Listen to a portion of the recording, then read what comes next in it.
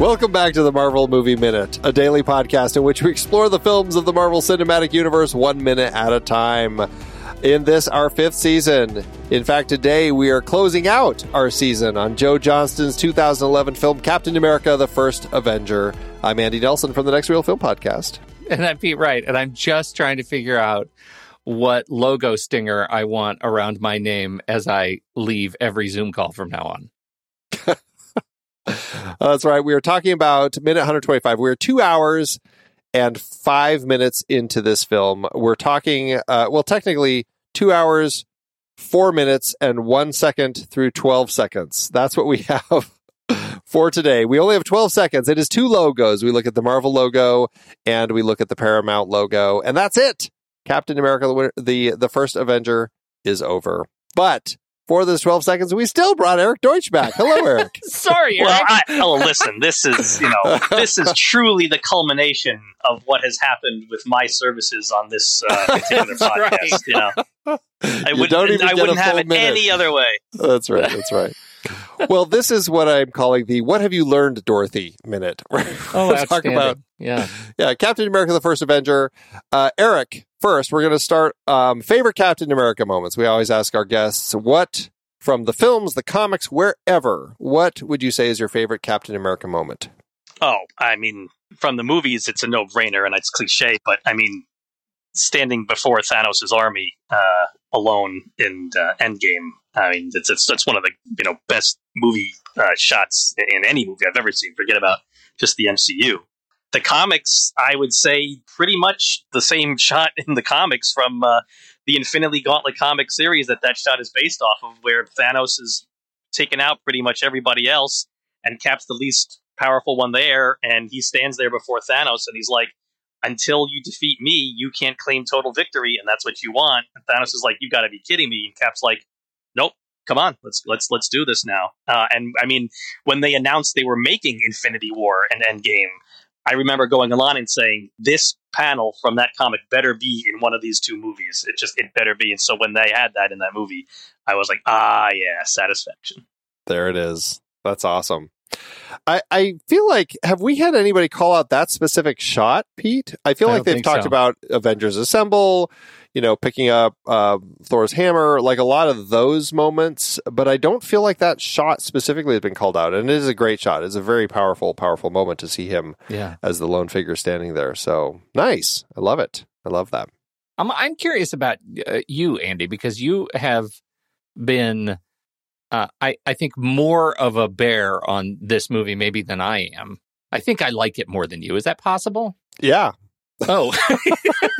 You do like this movie more than me. That's fine. No, has your opinion changed? What have you learned, Dorothy? Like, has your opinion changed on your favorite Capisms? Well, I mean, I love a lot of like those sorts of moments. Like, I feel that as the franchise has progressed, the filmmakers really locked into those powerful moments with Captain America and Steve Rogers, when he is standing there alone, or when he is picking up something, or when he is having his last dance with Peggy. Like, they found such beautiful ways to kind of move the character through the franchise. Like, this movie's not one of my favorites. I enjoy it. I think it's a fun movie, but I think what they have figured out is really how to capture those moments. And they've been really smart about telegraphing stuff. So you've got moments that end up being a setup that they probably, at the time they made this movie, didn't even realize was going to be a setup for something else that was going to come later. Like, I don't know if they realized that I Could Do This All Day was going to work as well as it did. Yeah. Right. And then be able to use it as a joke on himself that he even uses later when he's mocking himself for saying that, to himself.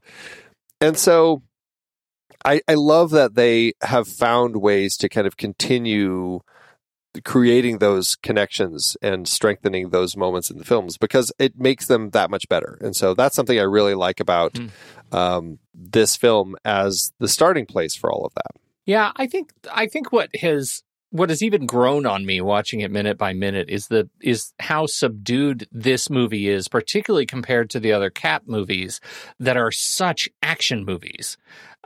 that this movie is an action movie insofar as there is a big action-y third act, but there's an awful lot of just propaganda and science and talking.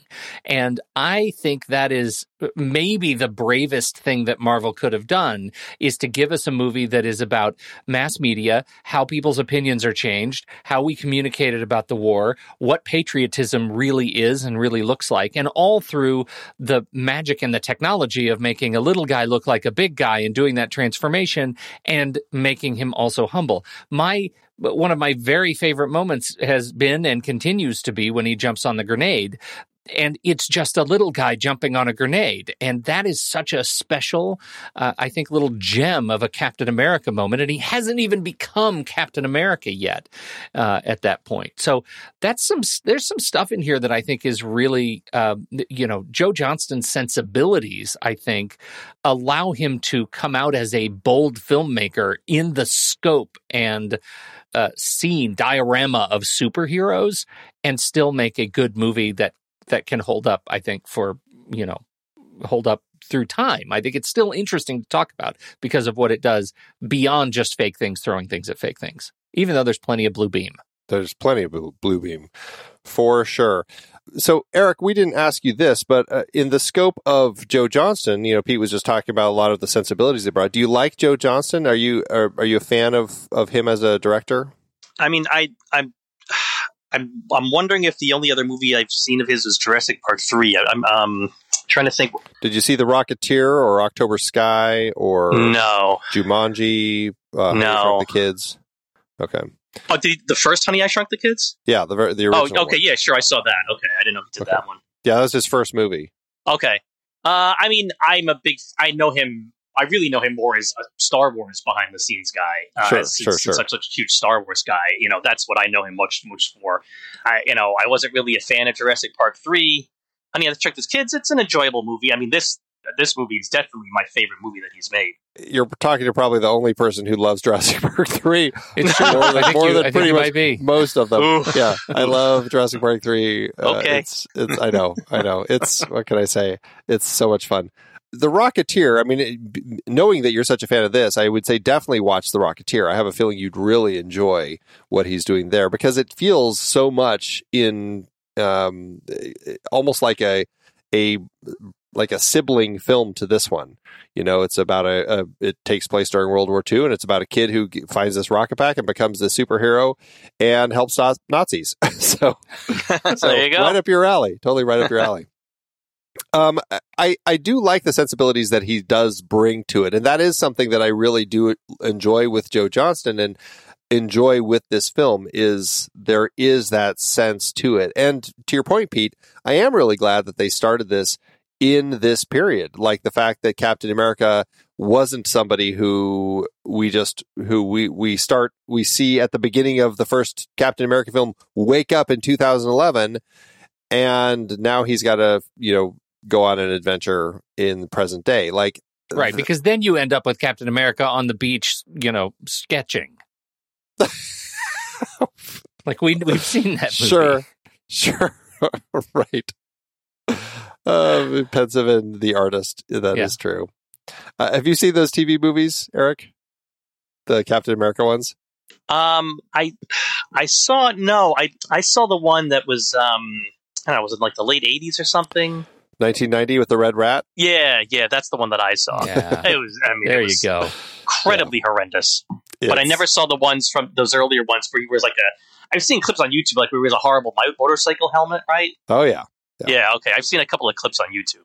And the plexiglass shield on the front of his Yeah, they're special in their own way, for sure. For sure. I am glad that they did give us a period film. And, because that was a big risk. Thor was a big risk. And then to follow Thor up with another big risk of let's do a period superhero film. That was two potential snags that really could have caused Marvel to tumble after 3 other successful films, but then to do a space god and this period film, that could have, to your point, in our previous minutes, we might not have had the Avengers if Thor and Captain America just didn't quite work. Yeah. And then, and then where are you? Then we don't have what ends up being, I think, a really compelling Captain America storyline, even as it involves so many of the other Avengers, just watching Cap deal with the state, right? And the authoritarian sort of spy machine. And like, those are things that are really compelling. And those stories come off of what they've built here. And I think that's a neat chain of narrative events that we get to follow, and that we get to feel the way we feel when he catches Thor's hammer, right? You talk about these movies working. If they didn't work, we would not feel that great when he's the one who has the, he has what it takes to wield the hammer. And that's pretty special. Yeah, right. Eric, from the Captain America trilogy, do you have, what would your order of preference be? Civil War, Winter Soldier, First Avenger. So Civil War starting in place as my favorite one. Civil War is my favorite one, then Winter Soldier, then First Avenger. Gotcha. Okay. What if you throw in the Infinity War Endgame? Just because Cap has such a storyline that resolves in those movies. Well, Infinity War is my favorite MCU movie overall. Oh, so I would put Infinity War. Would I put Endgame before Civil War? That's tough. I'd put Endgame just the slightest bit above Civil War, I guess. Okay, gotcha. And since Pete started, where would you throw in the Avengers and Age of Ultron? Okay, so let's see. So Infinity War, then Endgame, then Civil War, then Winter Soldier, then the Avengers, then Age of Ultron, then First Avenger. Interesting. Okay, now you've done that. Then where would you put Ant-Man and then Mary Poppins, but the Lin-Manuel version? Ant-Man after the first Avenger, and I've never seen the Lin-Manuel Miranda Mary Poppins, so by default it goes last. Outstanding. Asked and answered. All right. Well, okay, so we're wrapping up our season of Captain America with this 12 seconds of this particular minute. Let's shift our attention forward. We're doing a few different things with our new season, which should be fun. Instead of just having our guests do 5 minutes at a time, we're throwing it open so they can pick any 5 minutes of the movie. So it will be an interesting thing to explore that way. But just thinking about exploring the Avengers for next season, are there things that you two are excited about talking? Because Eric, that was something you picked your 5 minutes of the Avengers. You were the first one to get to pick minutes. So what are you two excited about for next season? I wish I had a profound answer, but I'm excited for the 5 minutes I picked. I mean, that's being given first choice means I actually, like a true geek, I actually spent a good 20 minutes thinking about which 5 minutes do I really most want. And so I really tried to, make sure I picked 5 minutes I would most enjoy talking about, but I also wanted to not only have 5 minutes of all fighting either, though. Right. I did, if I were to list every single minute in order of my favorite minutes, these wouldn't necessarily be literally my 5 favorite minutes of the entire movie, because I wanted to have I specifically chose 1 minute because of a joke that's told in that minute, because there's a lot of humor in this movie, so I wanted to be able to talk about the humor of the movie. And I made sure to choose a scene that's in the final battle because I love the final battle, and then I made sure to choose a minute when the good guys are fighting each other, because that's a big part of the movie. So I did want to get different types of scenes so that I could talk about those different types of scenes. Nice. Pete, what about you? What are you excited about returning to this movie for 143 episodes that we're going to be doing? No, I see what you're doing. I see what you're doing right now. You're trying to heavy up. You're making it a chore because you are not as crazy about this movie. I'm just asking. It's true. Asking. It's true. I'm excited about a lot of this movie because in spite of the fact that we have a writer-director that is controversial in a lot of circles and is a terrible terrible apologizer, like just doesn't know how to make good with the world. It's just done wrong every turn, around every single corner. He's just failed to be a better person. One of the things that he was able to do, his superpower, is writing fun dialogue for groups. Banter is his gift, and this movie is a real showcase of that gift. And I think watching these characters in their personality, their persona, with some of his voice, makes for some really fun conversational scenes. Like, as much as I adore the final battle in New York City, I love it, and the final battle in New York City is a centerpiece for so much trauma and grief to come in the rest of the MCU. People are dealing with New York City. I love the big flying monster. I love all of that stuff, but most of it, I just love the way they interact with each other and they try to learn to be with one another. So I know it has a lot of problematic stuff, and also I really enjoy the movie. I really do. I'm curious if you're going to make me hate it. Well, I am curious, the flip of that, because I recently rewatched it and I was like, it doesn't hold up. It feels like it's just filling holes, getting us to better stuff down the road.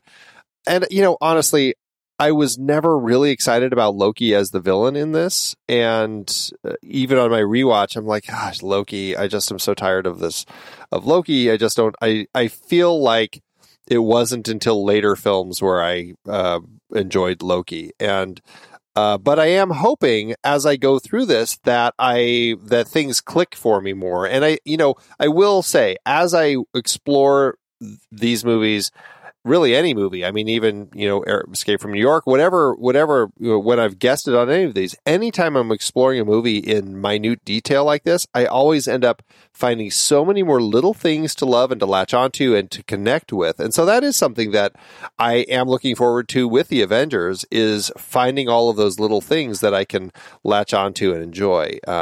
And so to that end, I mean, look at me being optimistic, Pete. I'm looking forward to it so that I can explore it and find things to love with the movie. Astounding. I think that the Grinch's heart just grew. What is it? 2 sizes? 3 sizes. 3 sizes? 2 sizes? 3 sizes? How many sizes? It grew many sizes. So many sizes. That's right. I have a question for Eric. Can I question Eric directly? May I address the witness? Please. Eric, I mentioned that there are problematic issues with Joss Whedon as a director.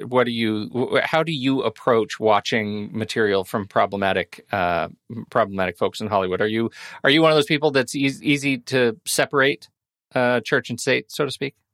Yeah, I am. I mean, I didn't know any of this stuff was going on when I saw, the Avengers, and when I saw Age of Ultron. So to then go back and watch a movie that I really enjoyed because I found out after the fact that the director's a complete schmuck, the movie's already has its place, in my heart. It's on the shelf already.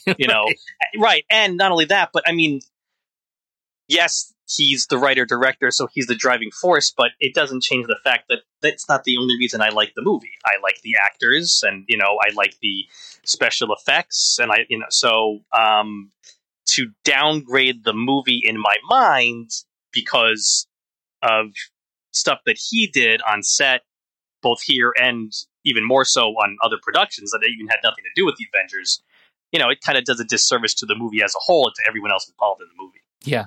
Well, and what better time to make that statement than as we wrap up a week of minutes talking about the 1,000 some odd people who made the movie, right? Like it is, it's an extraordinary sort of parallel that we're talking about this giant team that comes together to make this movie and have to celebrate all of their work. And I am sure, because humans are complex organisms, that there are other people who made this movie who probably have things that I might not like about what they do in their with others. I'm sure it's a big crew and there are people of all cuts, and yet they came together and made a film that I really, really like and appreciate. So that's the spirit, I think. What you just said, that's the spirit that I go into this movie and this next season actually ready to celebrate and ready to just help Andy around every corner.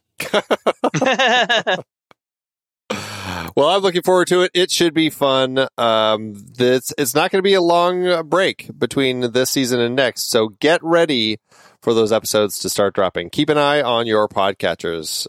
It will be not a lot of time. That's Tell all the I'll truth. say. We're starting It's tomorrow. Not a lot of time. The next one comes out tomorrow. I thought right. we were starting as soon as we ended this Right. episode. Right. We have another. They just aren't going to stop. Yep. Exactly. All right. Well, that is it for the season. Thank you all for tuning in. Thanks to all of our wonderful guests that we've had over the course of the season. We've had a whole slew of amazing guests that have been a part of the show. And we're wrapping it up. So I think we are going to try doing one hiatus episode where I think we're going to talk about the Agent Carter one shot. Yes. And I think that's it. And then I think we'll be Then into we were the talking season, about the so Avengers. It's crazy. All right. Well, Eric, last chance to tell everybody about your podcasts. All right, everyone. Remember, Flash Gordon Minute, Escape from New York Minute. If you've been listening all week, you know about the Facebook groups. That's right. And they're in the links. So check them out, everybody. We are out of here. Pete, it's been a lot of fun this season. And thanks as always. You're a trooper, Andy. Did a hell of a lot of work this season. And you will be back in the Avengers by minute. I sure will. Until next time, true believers.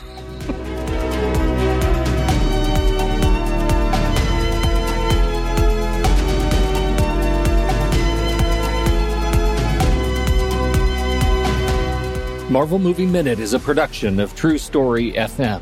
Engineering by Andy Nelson. This season's music is Spread the News by Anthony Vega.